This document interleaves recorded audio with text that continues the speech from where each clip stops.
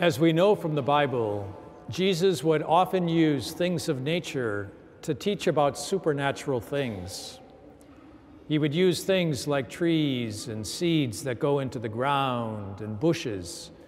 Well, today, of course, we have the sheep and the goats. The sheep to represent those who were open to God in their life and that would be with him in eternal life. And the goats, those human beings or angels who have chosen to reject God and to not be open to his love and his perfect plan for their lives. When we meet the Lord, what will we discover? How much have our lives been conformed to Christ that we radiate his goodness? The gospel today, of course, gives us very practical example of what the goodness looks like.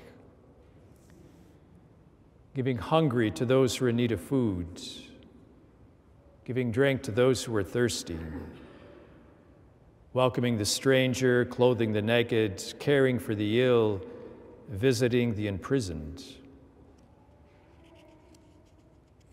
What was striking me as I was reading this was that it was only recently that I went to prison to visit those who were in the prison.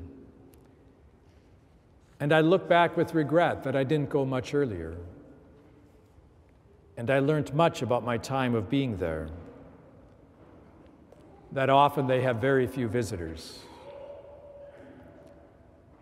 But you and I are baptized in Christ to be Christ to the prisoners, to be Christ to the poor, to be Christ to those without housing and food,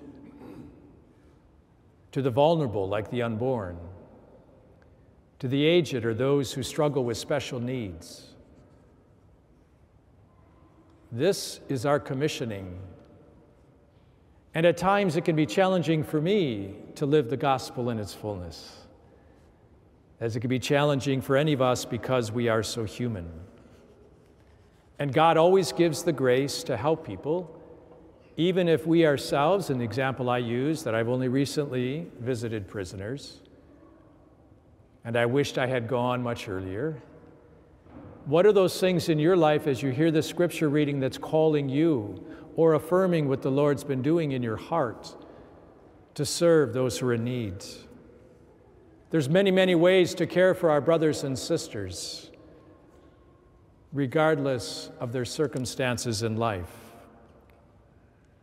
And there's plenty of them, and there's plenty to do. And there's plenty for each of us in our lives, speaking for myself, where I need even deepening conversion to Christ, so that I'm even more attentive in ways that maybe I haven't been up to this point in my life, like the example of visiting prisoners. It's an encouragement for us today that despite our own humanity and our own weaknesses, like the example I gave with my own delay in visiting prisoners, this reading today from the book of Ezekiel, that God still provides, despite the limits that we might have, even when we don't follow the prompting of the Lord in the way that he's inviting us to help care for the spiritual and corporal needs of other people. We hear in this first reading today, and there's a reason why in this book of Ezekiel, God himself says, I will be the shepherd. Because there's been too many examples in the history of humanity, including my own imperfections and all of us who've been baptized, where we have not provided what we had the opportunity to provide, to love and serve somebody else in need. So God fills that area. That's not to give us an excuse that therefore good, I don't have to do it. Hopefully it's an inspiration for us to become more like Christ. And the goal throughout of our lives is that we become more and more conformed to Christ, the King of the universe, who humbled himself to become the gentle, humble servant of the servants of God. And the call for us is to receive more of God's grace to let him keep working on our hearts where we may feel hesitant to share the gospel with others, to share our clothing with others, our food, help those who are in need, to help protect the unborn, to help care for the elderly who are vulnerable and limited. While the call is great and it can be daunting, we ought not be discouraged, but rather may it encourage us. Lord, I just need more of you. And that's where we need to start. Begging God for the grace to have more of Christ within us, that our hearts, our lives will be ever more radically open